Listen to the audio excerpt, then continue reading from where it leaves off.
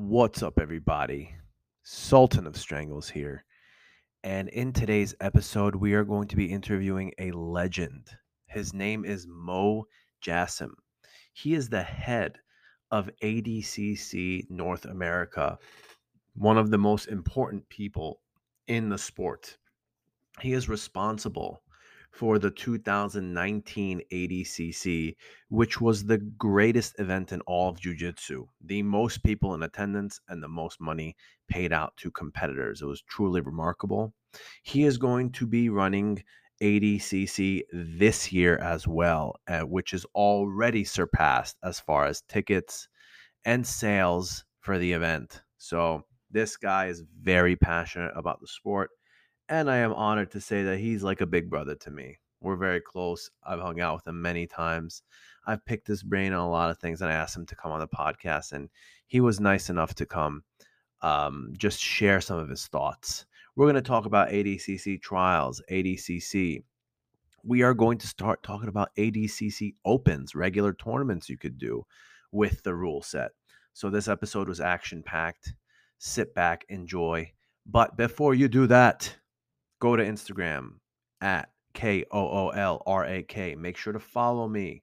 Make sure to give me a shout out and give this podcast 5 stars or a good review on whatever platform you are listening to. Please follow the gym at Immortals Jiu Jitsu and go on the website. Check it out, immortalsjujitsu.com. Thank you for your constant support. Thank you so much for your patronage. And I hope you enjoy the episode. What's up, everybody? Sultan of Strangles here. And y'all may think, I'm the Sultan because it's my fight name, but there's a man in the shadows that controls everything and is the real person in charge. Many know him as the real Sultan. And he actually he was running the last ADCC, which was the biggest one in history. He's going to top even that. So it's my great honor to have my big brother on the show, Mo Jassim. What's up, buddy? How are you, Mike? Thank you for having me. Yeah, it's good. It's good to have you on the show, man. I've been wanting to do this for a while, but I know you have a super busy schedule, I got time for you anytime, buddy. So, we talked about if I throw some left field questions and it's too much, you could just say pass. No problem. No problem. All right, so let's start off the episode with: have you ever been in a fist fight, and how badly did the guy lose? I've been in a few. It's been a while. I was in a few in high school and a few in college. Interesting enough, I'll just talk about one. It was in college. I was playing basketball, and I played pretty rough, whatnot. It was like a pickup game, I was getting physical with a guy, and knowing me, I got a pretty short fuse, and he started getting lippy with me. But he tells me straight to my face, he's like, you do anything? And he was with like 4 friends. He's like, we're gonna jump you. So I was like, okay, I got to know my limitations. So I went back a week later with 3 or 4 of my friends. We're playing basketball, and I'm same guy. So I'm going at it, but this time I knew I wasn't gonna get jumped. Exactly. So he goes chest to chest with me. So I just give him the patented body lock from hell. I picked this guy up like as high as I can instantly, and I slam him to the ground as hard as I can. This is on the basketball court. Luckily, it in his head. And then immediately I mount him, and he just goes to like cover his face because he thought I was going to just bludgeon him. And then one of his friends, I saw some like puny, scrawny guy comes to swing at me at the back of my head. I saw it coming. So I just duck. He missed. The guy couldn't fight. And then one of my friends got involved. So that was probably the last time I got physical. I've gotten close a few times, but wasn't there some guy that messed with you in the club recently? I remember you told me. I did have an issue in a club recently. I forgot what it was, but I don't know what happened, if it was a fight or you. I have issues in the club all the time because I'll be honest with you, I'm sober most of the time. So like when we're going out, we're going to a big group. I'm just trying to make sure, but I'm not looking for fights, but at the same time, if someone's going to get in my face or disrespectful, I'll be more than happy to to get into it. So, Ah. but it's been a while. But I'm 41 now. I try to stay out of trouble, and most of the time, I can tell when someone wants to fight and they don't, and they can tell very quickly. People can tell very quickly when someone's not intimidated and they know they're about it. Exactly. And when they see my face, they're like, okay, this guy's not, what's it called? I in Coachella last year, I had an issue. Some guy was like coming over and I just said, hey buddy, like you're coming over the side. And he started getting mouthy with me. And, like real and like getting like right in my face. And he's just like, I'm a professional boxer. Oh God.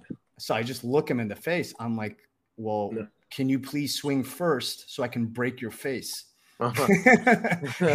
This is a true story. Then there was like 20 people there. Then my brother got involved and broke it up. But yeah, like I said, you can just always tell. But I'm not break it up, man. Let him.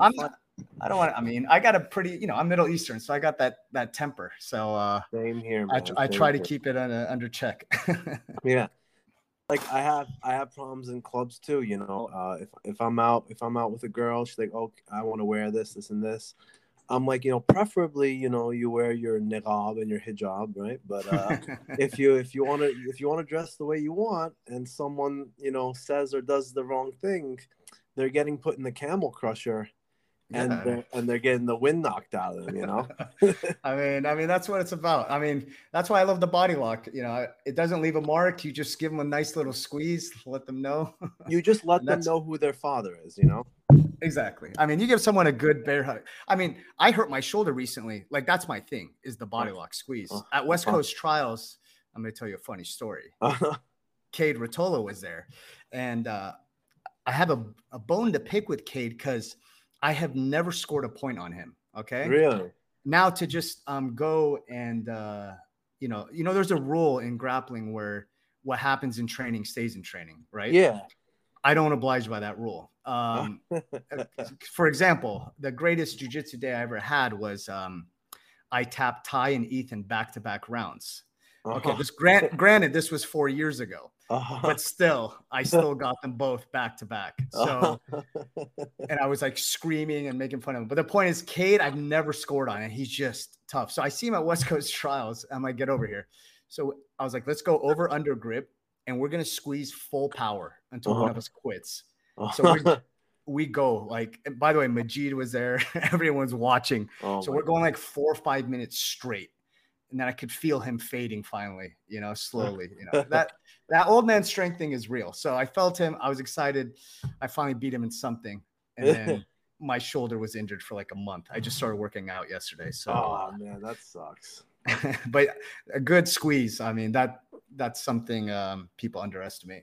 Yeah, it's the Iranian genetics, man. Exactly. Not too many people know that about you. So in history we've repeat itself over and over. It's when things are not going too well, hire an Iranian to come, fix the job. I can name so many. What's up? It's funny because a lot of people don't know that I'm actually half Iranian. No one knows that. It's sort of a weird mix because my dad's originally from Iraq. My mom's originally Iranian. I was born in September 1980. When the Iraq-Iran war happened. So I always wondered like how awkward that must have been. But I talk to a lot of people from how do you, by the way, in Farsi we just say Iraq.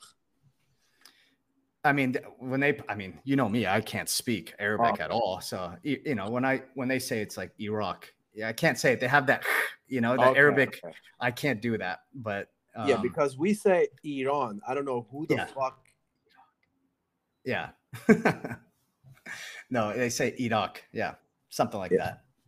But I speak to a lot of, I've spoken to a lot of people from Iraq. What are the thought about Iranians? And they're like, yeah, man, none of us wanted to go into that war. We were like forced into that war. Like, well, because Iraq has a massive Shiite population. Yeah. They're like, bro, we're not trying to go fight our fellow Shias. It was kind of forced by Saddam, from what I understand. Yeah, I don't know too much of the history, but what's it called? It was always, it's weird to be half, because I'll tell you a funny story. My dad was law enforcement, like pretty tough dude, and he told me funny stories because he's 100% Mm-hmm. Arab.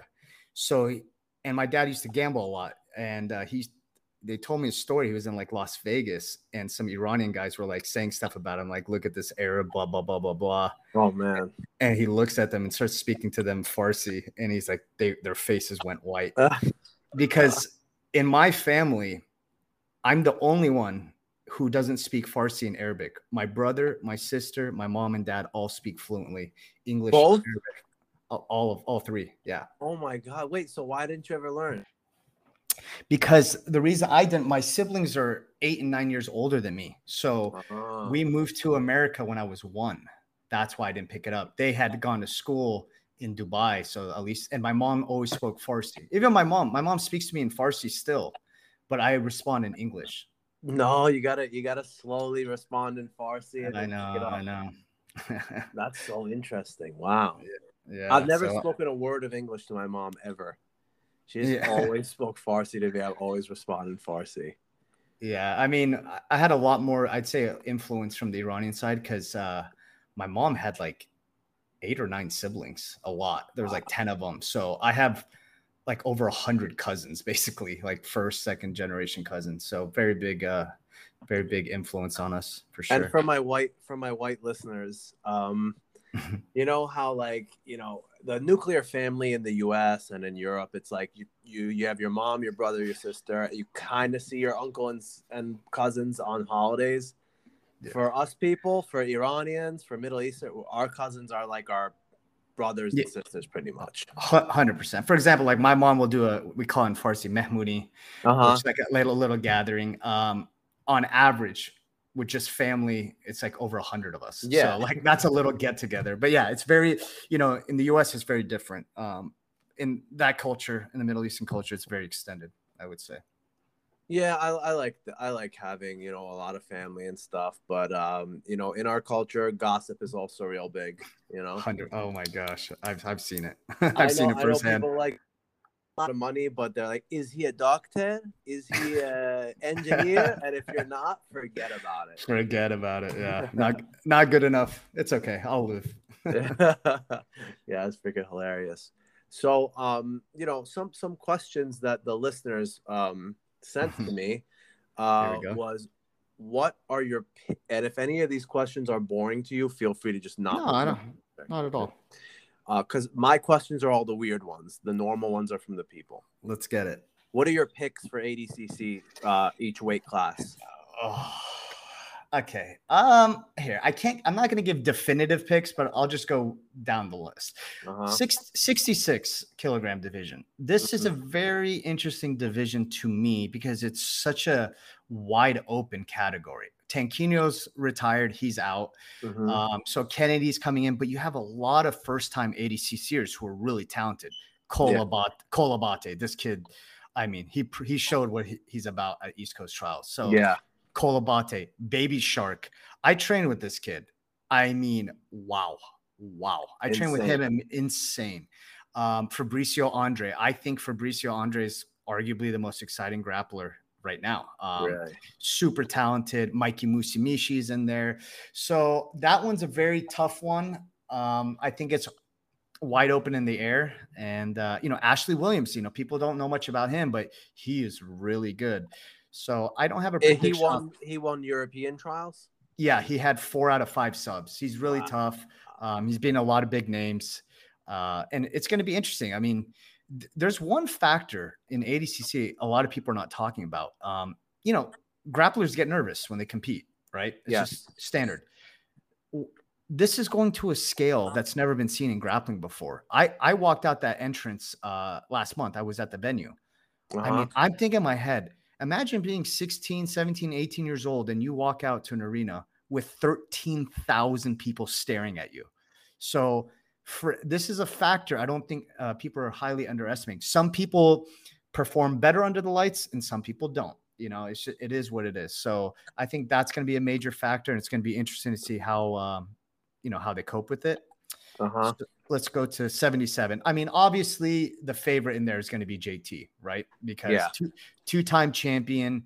JT's just got a great style for ADCC, man. He can wrestle. He never gets tired. Phenomenal passing, phenomenal back takes, amazing amount of experience.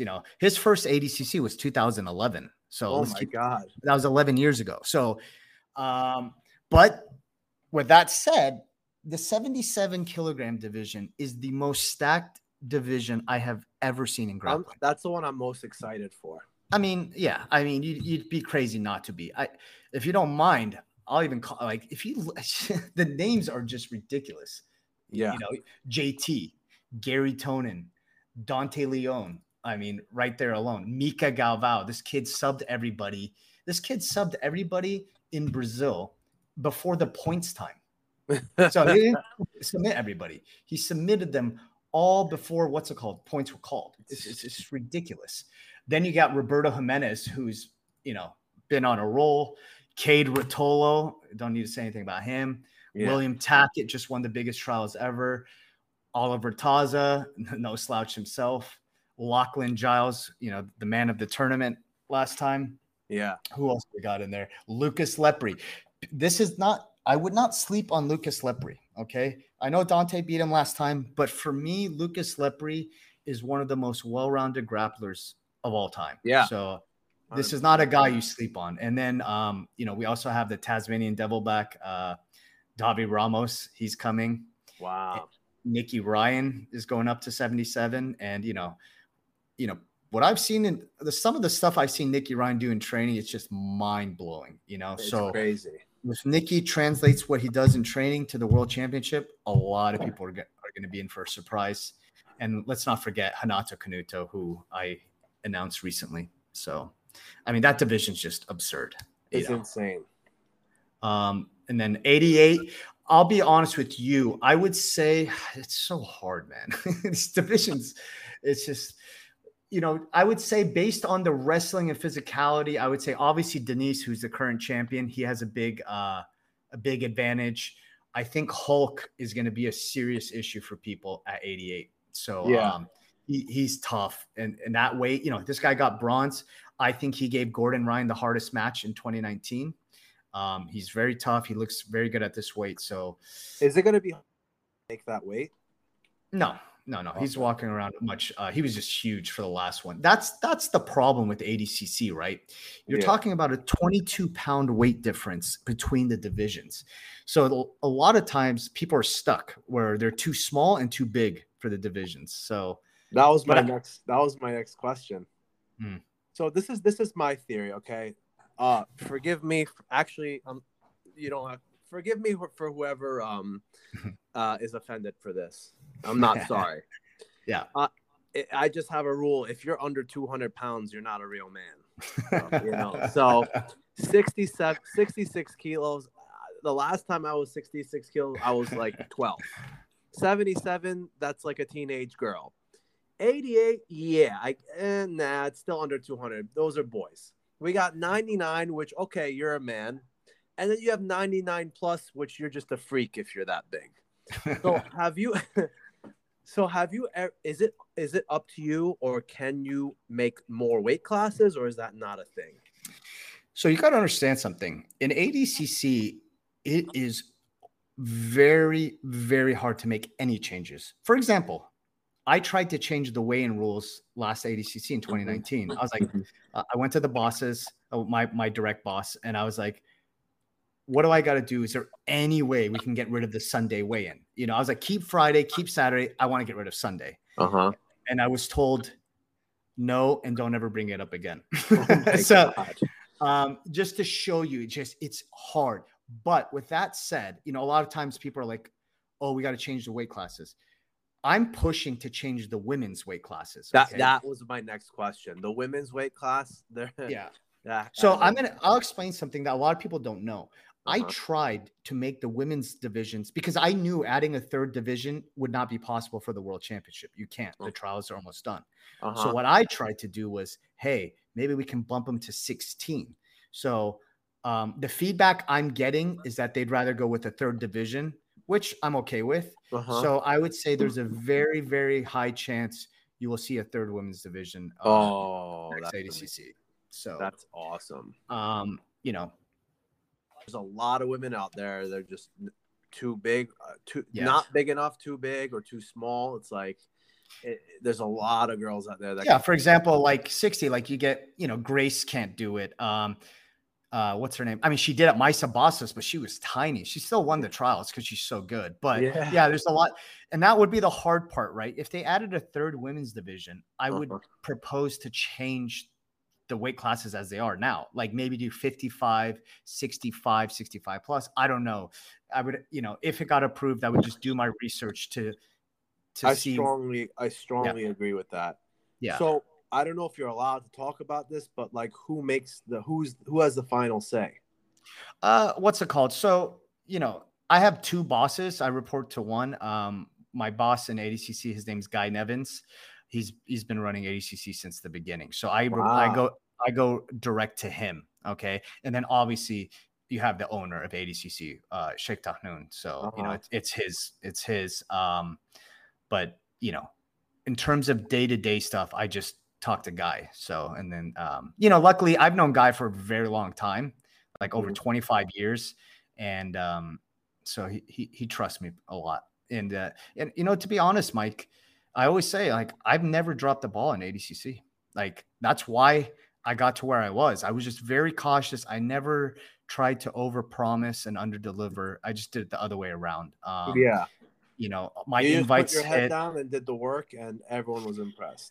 Yeah, I mean, that's the problem nowadays, man. Everyone's just lazy. They just want to fast cut everything. No, just do it the right way. Do it slow. Do it organic, and then it can become something 10 times bigger. I think people are just so impatient now. They want instant results, and that's never how I've been. I've always been a long-term guy. I'm into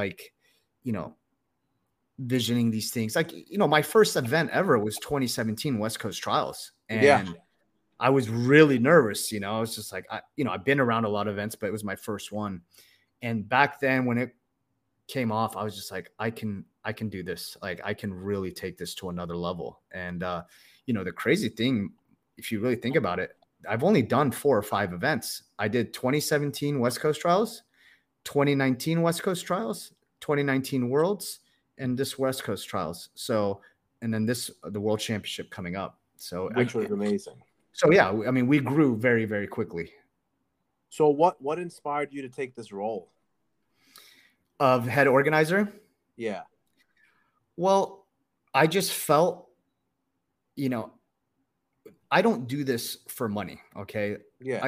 And that's one thing people have always seen. I don't care. I will spend money. For example, like the World Championship. Trust me, no other organizer is going to put the athletes in a 5-star hotel. I have to book 600 room nights in a 5-star hotel. But my point is, my model has always been just take care of the athletes, take care of the fans. If the fans and the athletes are happy, that's all you got to do. So, I'll be honest with you. I saw, I've been involved in grappling a long time. And, if I can speak freely, the people at the helm across the sport did a horrible job. They did a good job of elevating it, but they got lazy and they got content. I will never be satisfied with what I do ever. Okay. 2019 West Coast Trials. I think that was the smoothest trial. I mean, it was phenomenal. Like I thought it was, at least. I mean, that's what the feedback was, but trust me, if I do another West Coast Trials, I'm going to think about how to make it bigger and better. And I feel in jiu-jitsu, I'm not going to name anyone, but across the board, people are just like, I'm going to try to make some money on it. I'm not going to try to like put in any effort. I'll make this money and then that's it. And for me, bare minimum to just make some money and get out. Yeah. I mean, let me give you an example. This is an interesting one. In 2019 ADCC, me and my partners made no money. Okay. We barely broke even. Okay. And then so everyone would be like, oh, you didn't make money. But guess what? Because I invested all that into the production, into the show, and it was a big success. This one has 13,000 people. We went from 4,000 to 13,000 people. So if I had just done it like everybody else, where I made it nice, but not that, it would have just stayed the same like everyone else does. And Yeah. this is the problem with people. I'm telling you, I know it firsthand. You get organizers, all they think about is, I need to do the show as cheap as possible to maximize profits. Yes. I don't look at it that way. It's such a small way of thinking. My thing has always been just make the pie bigger. Like it's doable. Make it bigger. Oh, you want to argue about percentages? So what? I'll make the pie 3 times bigger. So if I give you half, who cares? You see what I'm saying? And they don't think like this. And obviously it's paying off. Like this, you know, it's crazy. You know, we got the Joe Rogan, we got, you know, Forbes has done 2 articles, One Championship sponsoring us. I just got hit. Some of the listeners wanted to know how you went about making that happen too. Which one? Well, we could start with Joe Rogan, then one. All right. So Rogan was through Gordon. Okay. So I told him now we're even. So because the reality was my brother actually helped Gordon get the Bitcoin Cash sponsorship, which was $100,000, which is unheard of. $100,000 sponsorship for a one-off event. Yeah. So, you know, my brother likes Gordon a lot. My brother's exact opposite of me. He's like, just think of like this ultra alpha, you know, he's a character. So he did that for Gordon, and then Gordon paid me back by getting me Rogan. So that's awesome. Yeah, that was it. And with Chatri, so what's his name linked me together. I had Buchecha here a week ago visiting me in Puerto Rico. And he would, you know, it's funny because like people assume a lot of things. Like I would be like, oh, it's ONE FC. They're a competitor. You know, that's what they assume. So Buchecha was like, hey, what's it called? You know, maybe you should talk to him. I was like, absolutely, I would love to. I go, so me and Chatri, we got on the phone. We spoke for an hour. Very sharp guy. And I felt like me and him had a lot in common. So we just started talking more and more. And then what's it called? Gordon again got me that. Gordon brought it up to Chatri, I think, and was like, hey, maybe you should help sponsor ADCC. And he's like, do you think they would do that? And I was like, absolutely. So Gordon got me good on that one. We got him the Bitcoin Cash, but he got Rogan and ONE Championship. Wow. Yeah. People think he's just a freaking some meathead, but people don't realize, man, he's a businessman. No, you know, the thing with me is like, this is the thing I hate about jiu-jitsu is people can't have 2 ideas in their head at the same time. For example, anytime someone tells me they hate Gordon Ryan, I'm never surprised. I'm like, what? What are you talking about? That's fine. But when they take it even further and be like, oh, his jiu-jitsu sucks. Like, that's what I hate. You know, it's just like, listen, you can be like, I despise this person with every ounce of my being. That's fine. But he's really good at jiu-jitsu. So, you know, that's the one thing I see in jiu-jitsu a lot. It's very cultish and very cliquish. I'm not a freaking fan of that, man. And you know, I'm like, maybe it's only like this in Brazil, and maybe it's only like this in the U.S. But then I went to Iran for a summer to see my dad. Yeah, there's 3 gyms in Tehran. 3. Yeah, you would think since the community is so small, they would be brothers. Fucking hate each other. These 3 gyms. And that's why they'll never grow. Shit about each other. I'm like, bro, come on, guys. This is so stupid.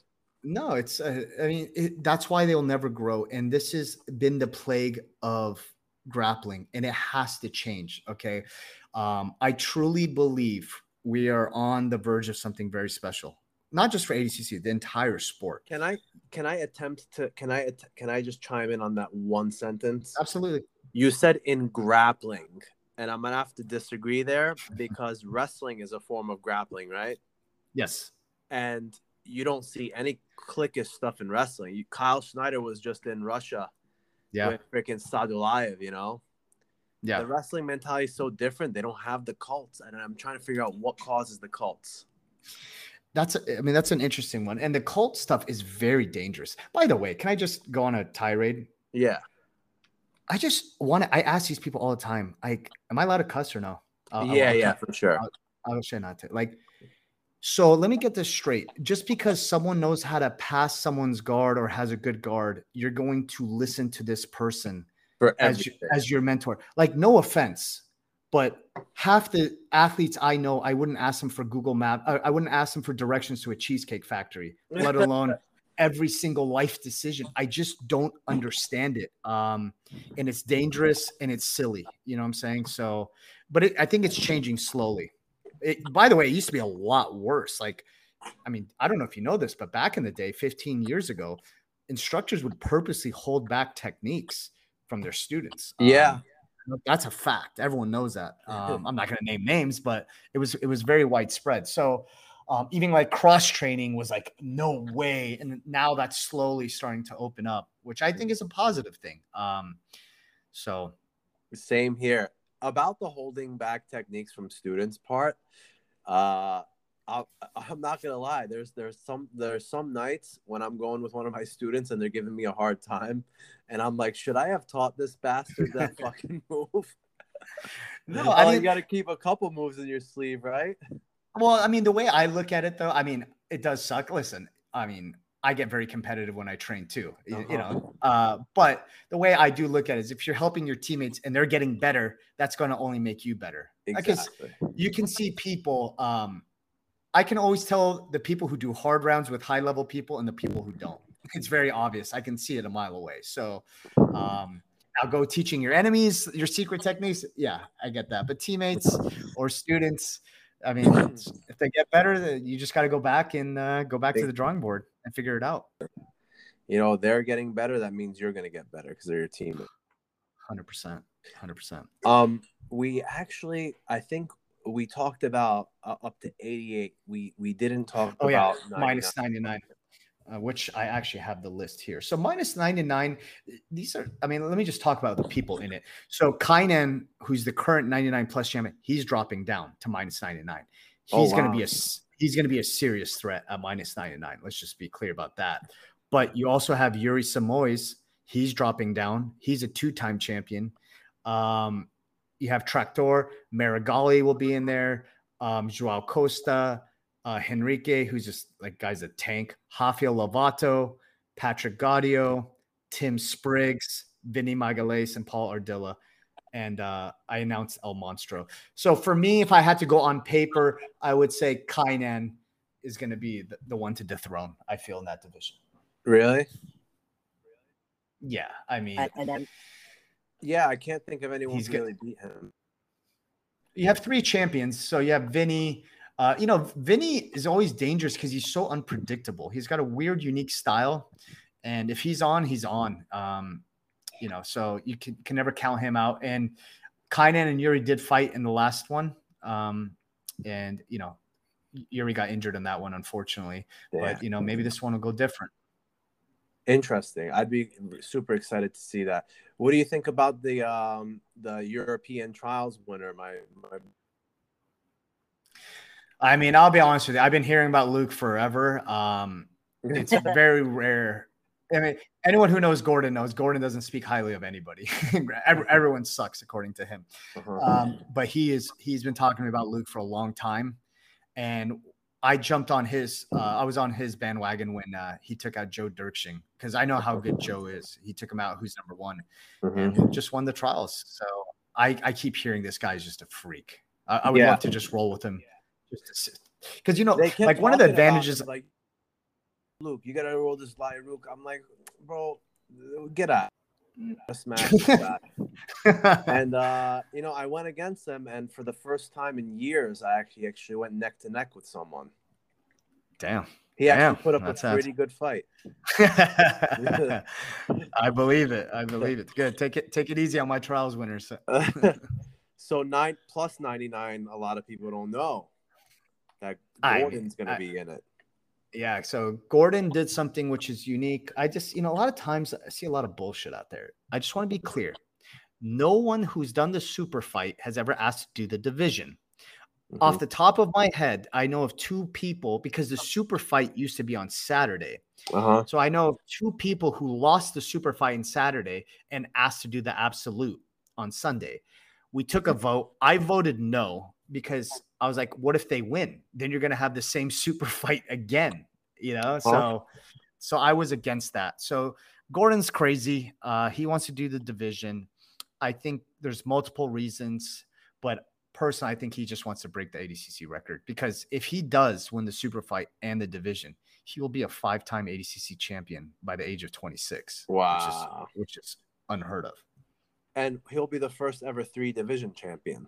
Yes, no one's done that. There's been a few 2-division champions, including Yuri, but no 3-division champ. Wow. And then we got some teammates in there, and we got some former teammates.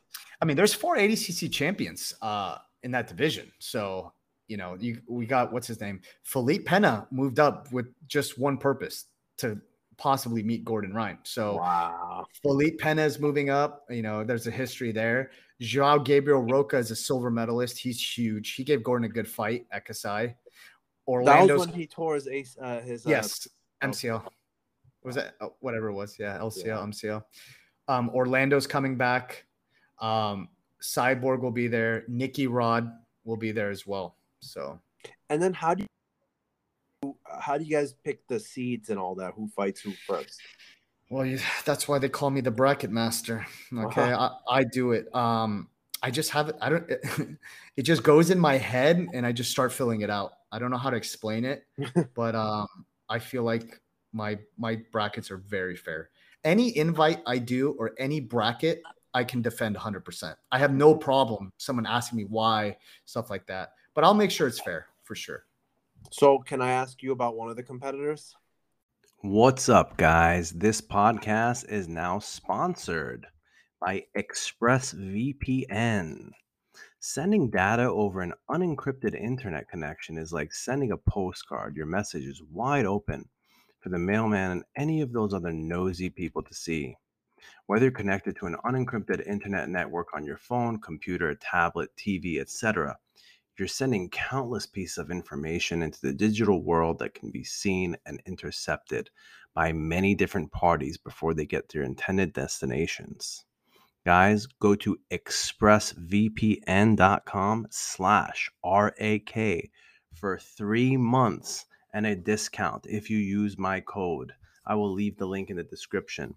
But a VPN, or virtual private network, creates a secure tunnel between your device and the internet. In other words, it puts an envelope around your postcard so no one could sneak a peek at your private correspondence. ExpressVPN protects you from hackers who try to steal your private information. Every time you connect to an unencrypted Wi-Fi network at airport, hotels, coffee shops, or even at home, you're at risk. A hacker connected to the same unencrypted Wi-Fi network can steal your personal info. With only basic computer knowledge, the hacker could even gain access to your passwords, financial details, or even your emails. ExpressVPN encrypts your internet connection using the highest standard of encryption currently available. If you'd like to take a hacker with a supercomputer billions of years to crack. Guys, I will not name what countries I've been to because I don't want to get killed, but I've been to some countries where Instagram, Facebook, social media is completely blocked by a firewall. And the only way you could view those things is a VPN. And thank God I had ExpressVPN on my visits, and it made everything easy. I like to use DraftKings, which is a sports betting app. And if I'm not in New Jersey, it says, oops, not in New Jersey, you can't bet. But guess what? ExpressVPN, baby. I say, guess what, guys? I am in New Jersey, and I put my bets in. Another thing I like to do with ExpressVPN, let's say you're watching a YouTube video and it says not available in your country, or song not available in your country. Guess what? I'm going to make my VPN in whatever country I got to be to listen. If you're trying to get married to someone rich overseas, put your VPN in New York City, even though you live in Timbuktu. Get matched with someone, fall in love, and move over there. All right. Your internet service provider can see everything you do. ISPs can legally sell your data to ad companies. UK and Australian ICPs are required to keep logs of websites you visit, the apps you use, and the private conversations you have for 1 to 2 years. Governments, large corporations, websites constantly survey you and harvest your data for their own agendas. ExpressVPN puts a stop to that by encrypting all your data and hiding your location. Hey guys, ever have a conversation with your friends about something, and the next thing you know, you're getting an ad? Yep, that's right. When you let your microphone, give your microphone access to whatever app you're on, they could listen to whatever you're saying. You want to stop that? ExpressVPN, baby. ExpressVPN gives you unrestricted access to all parts of the internet. Many websites or apps are blocked or restricted depending on where you are in the world. Certain countries even censor the internet and don't let you access websites freely. Think of a YouTube video you weren't able to watch, a website you couldn't visit, or a sports match you were unable to stream. What about stuff that's cheaper in other countries like Spotify subscriptions, flight tickets, online games? ExpressVPN allows you to reroute your connection to a server in a country of your choice, making geo restrictions a thing of the past. All right, guys, I hope you end up using ExpressVPN. They're sponsoring the podcast. I'm going to put a link in the description. If you don't want to look at the link, it's expressvpn.com/RAK. That is expressvpn.com/RAK. Hope you guys use it. Hope you have a wonderful, wonderful day. Absolutely. Orlando Sanchez. Yes. So he's been out of the game for a while, right? Yes. So let me hear the reasoning. Yeah. Okay. Great. Excellent question. Nothing against him. No, excellent question. Because I get this a lot. Let me go back and explain two of my invites and why. Mm-hmm. Okay. 66, Mikey Musumeci. Okay. That can be questioned. Same with Marigali. I base that on, first of all, 66 had a massive drop. You lost Tanquinho. Mm-hmm. You lost Paulo Miao. You lost Ty Rotolo. You lost Nicky Ryan. So I had a lot of space. So that's why I went with Mikey Musumeci. Uh-huh. Same with Marigali. Like -99. It's not like 77 or 88 where there's like 6 really skilled people to go in. So same with 99 plus. I have one invite left. And guess what? It's not like I have 6 massive names. So same reason I let Davi Ramos back. If you're an ADCC champion, I'll bend a little bit. But at the end of the day, I have no problem inviting Orlando. Now, if Orlando was in 77 or 88, okay, that might be different. But 99 plus, I look at the list. If I don't have like people, for example, 88, I'm dying to get Pedro Mourinho in. Okay. The minute I get an opening, I'm getting him in right away. So it's just dependent on how many high-level people are waiting, if that makes sense. Okay, interesting. Yeah, I always wondered how that worked. Yeah. I'm wondering what round Felipe is going to be fighting Gordon in. Because Gordon's been active. Felipe, not really. Anyone who, if you really think about it, it'd be smart to say that they'd be on opposite sides of the bracket, correct? Yeah. Which means if they meet, it would be in the finals. Yeah. which to me would be insane. Think about this. Potentially, Gordon could face both super fight athletes from 2019 back to back. He could face Pena in the division finals and then go face Galvao for the super fight. It's absurd. So he can do the division and the super fight, but not the division and absolute, right? Yeah, because if he won the super fight and the absolute, technically he'd fight himself. Yeah, it wouldn't make sense. So you can't invite someone to do the super fight, right? That has to be by the rules. That's not true. Because a lot of times the super fight used to be like plagued. Always someone pulled out. 2005, who was it? It was Dean Lister was supposed to face someone, and then John Jock had to replace. So what happens if someone gets injured or pulls out, we'll put in, generally speaking, they just put in like a veteran or someone, big name in there. Interesting. Yeah. So I noticed we've got European trials. European is Middle Eastern, Africa, Asia, which is East Asia, Australia, and Oceania, right? Yeah. But, I've been to this part of the world. I've been to like the countryside of Iran, and I've seen some monsters, and they just can't get out of the freaking country. I know. And to think if these guys could get out of the country, I think they would smash most people. I want to ask, have you ever had a Asian trials or European trials in the actual Middle East before? No, I don't think so. Have you guys considered it? Like maybe. Okay, I get this a lot. Okay, I want to make a few things clear. Number one, I am not in charge of the trials. Okay. I'm just in charge of the trials that I'm in charge of, which technically was only West Coast trials. And this year I was given Brazil. So the way I think to do trials, this is my own personal opinion, is you need to go where the hotbed of the most talented grapplers are. For example, the US trials, we do it in the East Coast, a lot of talent there. And then we do the West Coast, the most talent. Obviously you could go to Texas as well, but predominantly speaking, you go where the talent is. Yeah. For example, in Europe, if I was in charge of European trials, I would do one probably in Poland because there's a lot of talented athletes, grapplers in Poland. And I would do one in the UK. That's what I would do personally. Okay. You got to go where they are. You know, sometimes, you know, they have trials in obscure places, which doesn't make sense to me. You know, you have to have a good, strong, wherever it is. I mean, if it doesn't have grapplers there, I just don't understand. Asian trials, I would personally do one in Australia and then one in, I don't know, Thailand, Japan, Singapore, something like that. So that's what I would do. Interesting.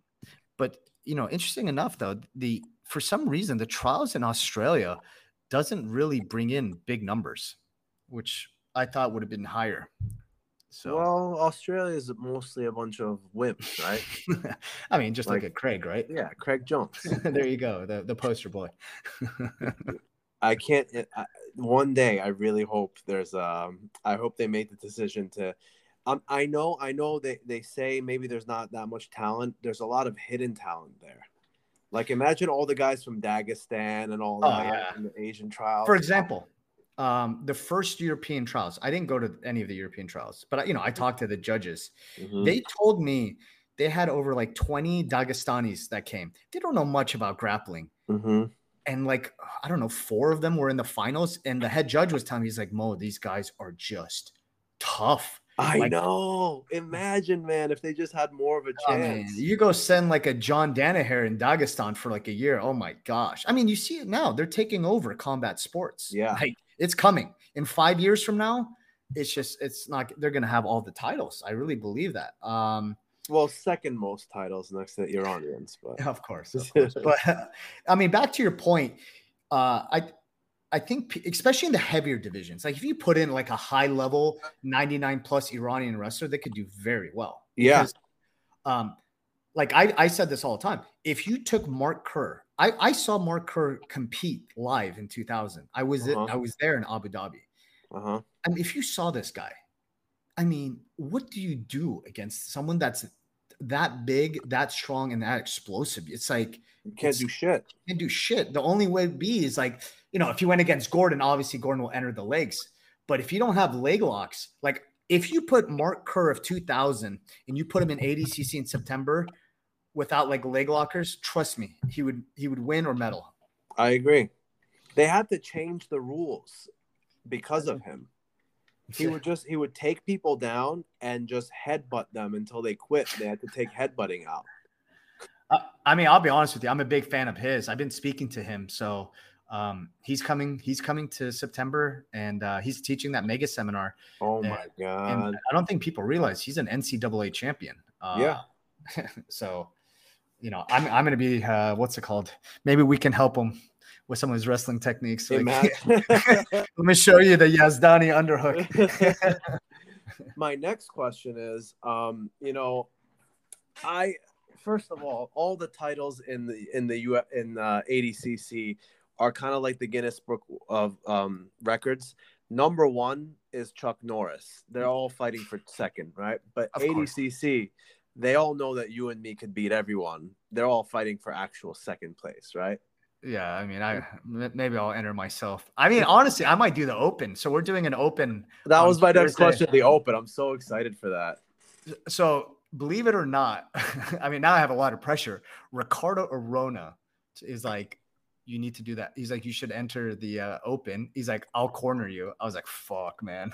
Like, do it. That would be a dream. So I started training again. If I get in shape, maybe I'll enter myself the ADCC Open. Dude, so I'm excited. So I don't think most people know what that is. ADCC Open is pretty much So when I was watching trials and I'm watching ADCC, I'm like, dude, the rule set is so fun. The rule set really fights against stalling because the first half you just go for the submissions. There's no stupid advantages. You know, you don't get a takedown if someone pulls turtle, and you just see fireworks. So I'm like, why don't we just have tournaments, normal tournaments with ADCC rules? Like no one would do IBJJF anymore. That's what we're going to do. Because the number one feedback I get is people just want to compete under the ADCC rule set for two reasons. First of all, they enjoy it. And number two, they want to get experience. It's very hard to do well in ADCC the first time. The rules are so complex. Yeah. But if you put the time and the effort, you can learn it very well. So, but yeah, we're going to have opens everywhere. Like myself personally, I'm going to be in charge of opens in America, Mexico, Canada, and Brazil. So I got those 4. I'm already like game planning. So we're going to launch the ADCC Opens at the World Championship. So on Thursday, September 15, it's going to be, I'm pushing it to 12 mats, which has never been done before. Oh, wow. We are going to have kids, we'll have teenagers, adults, masters. And not just that, there's a shitload more weight classes. There's like, I think 7 women's and maybe 8, 9 men's or something like that. There's a lot. There's a lot more divisions, which I'm happy about. And back to can I go and make fun of someone if you don't mind? Hell yes. Okay. So there's a jackass. His name's the Grappling Referee. Okay. All this guy does is talk shit about ADCC. And what drives him insane is the fact that we don't have strict border enforcement. So I talked to him on the phone for an hour.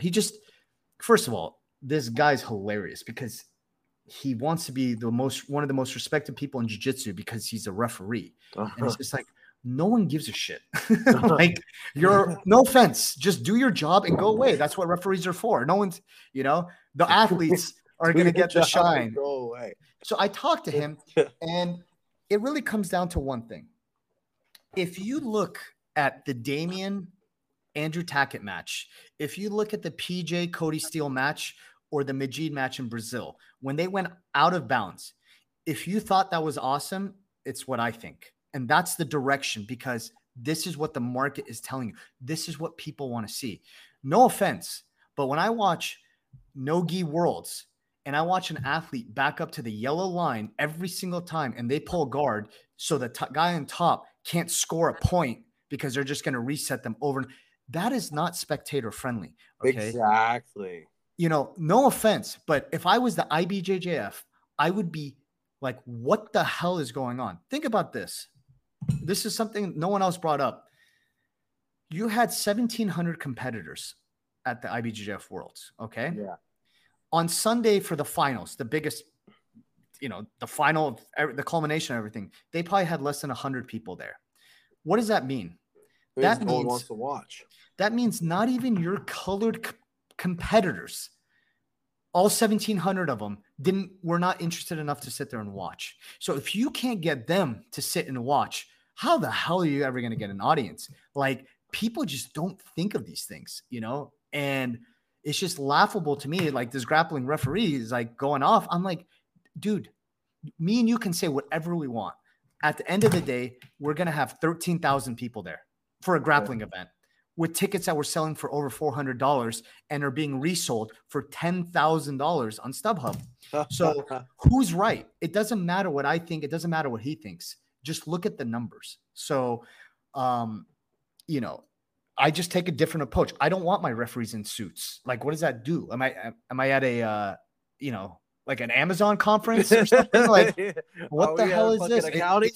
Exactly. Let's make it fun, So I feel like sometimes I'm the only sane one in this sport, and people just do things. For example, can I bring one thing about what I really like about ADCC referees? I don't know if you guys do this on purpose, but the referee population is very diverse. You've got Americans, you've got Finnish people, you got Russians, you got all over the world. The IBJJF referees, for the most part, are all Brazilian. Yeah. And then it's no surprise that we see a lot of matches that The ref's decision is very questionable.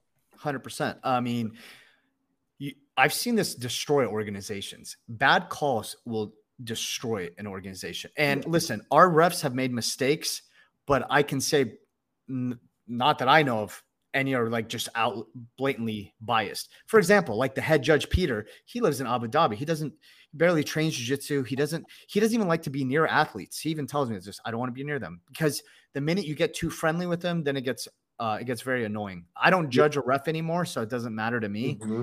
And even if I did, I can always be a professional. Like, you just got to look at it as just two athletes. But yeah, I agree. That's a problem. Another difference of opinion is there was an athlete, I don't want to drop his name. He was really upset that Gordon did the double finger at 2019. Okay. So this guy lectures me, right? I love when an athlete tries to tell me what ADCC is okay with and not. So I'm just listening to him. He's just going on a tirade about Gordon and the disrespect. This was built for, I was like, that's a great story. I go, well, my ADCC boss is here live watching it, and he loves it. Okay. And I'll tell you why we love it. I don't know if you know this story, but Ari Farias, the guy from Atos, he won a gi title world. Imagine, he won the match. Mm-hmm. He opened up his gi and he left the mat. They stripped him of his world title. Why? Because of over celebrating or leaving the mat. You're kidding me. That's 100% fact. So like, for me, that drove me nuts. How the hell do you take that away from someone? Take that away from someone. And again, it just shows you the thinking. I'm sorry, when I'm doing an ADCC event and I have an athlete screaming at the top of their lungs or showing some kind of raw emotion, that's awesome. That's something everyone can relate to. What, I want a guy to just raise his hand like he just came out of a buffet? No. Like, this is, they don't, the people involved in grappling do not understand the art of putting on a show. They just don't get it. It's just, and they're so rigid, and they've been at the top for so long. And I'm telling you now, if you've been paying attention, grappling is going to change dramatically. So all these people who are not going to adapt and think their ways are right and be rigid, they're just going to die. And they're going to die very quickly, because there is massive competition coming into this space. Okay. You have one championship. Okay. You have Amazon Prime as a streaming network coming into play. So, it's a nice $1 trillion company. So I'm just saying, you have massive players coming into the space, and those who adapt will make it, and those are just going to die off like dinosaurs. I really believe that. So I don't look at it as a bad thing. When I get competition, that just means I got to work harder. And this is a good thing for the athletes, by the way. Yeah, because bigger companies, more contracts, more money. Think about it this way. I was talking to Gordon about this, actually. In professional sports, okay, when you're in the NBA and you become a free agent, you have 20-something teams fighting for you, like to the death. They'll do anything for you. If you're in the NFL, right? In grappling, there is none of that. It's just like, it's basically one or two players. That's it. Yes. So you have no leverage. Now, when you get big titans, and guess what? They got to start getting talent. You can't put on a show unless you got good grapplers. So the stock of the athletes is going to go up if they pay attention. Yes. Which if they pay attention to if they pay attention to who the athletes are, right? No, I'm just saying the athletes. I mean, I'll be honest with you. Like, I coach athletes all the time. Like, I'll give them pitches to go tell sponsors, you know what I'm saying? So the athletes, if they're looking and seeing what's going on, they're going to have a lot more leverage moving forward, which is a good thing. I'm sorry. The athletes have been treated like shit in this sport for a very long time. I've seen it. Okay. I've seen organizers, the way they speak to the athletes. It's like, hey, moron, these are the people who make your show. You know what I'm saying? Like, I don't understand that. Treat them it's the little things too, man. So yeah, if you treat the people that are your money makers bad, you're losing your money. Yeah, exactly. I mean, my whole strategy has always been, not just in grappling, in life, is relationships. You know what I'm saying? Like, I have deep connections and friendships with people throughout the years, and that's a major plus to me. If these people, if you treat athletes like shit, you think they're gonna show you any loyalty or do anything for you? Yeah, no. Right. And they shouldn't. I agree. Speaking of marketing yourself and adapting or dying, what are your thoughts on this new show that's coming out? Who's next?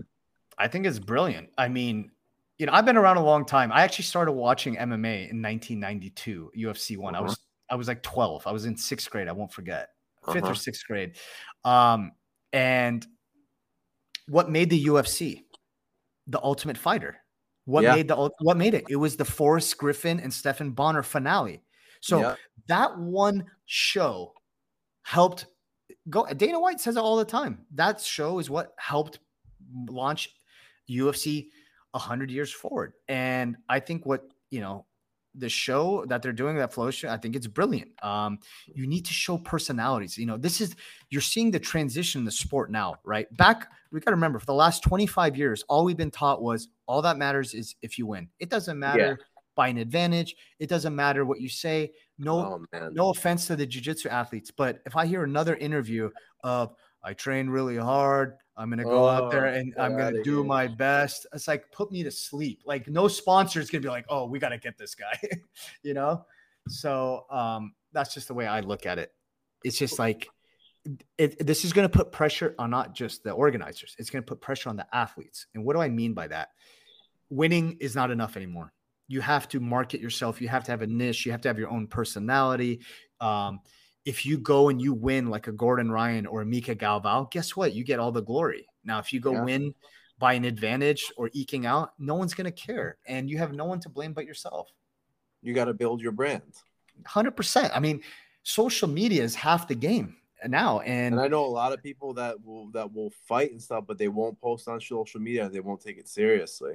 100%. Like, I tell all the athletes, I'm like, guys, I know you think it's stupid, but posting your breakfast or posting you in the gym, what that does, what people don't, when you post content like that all the time as an athlete, you create an engagement and a personal connection with that fan. They feel like they know you. It's really important.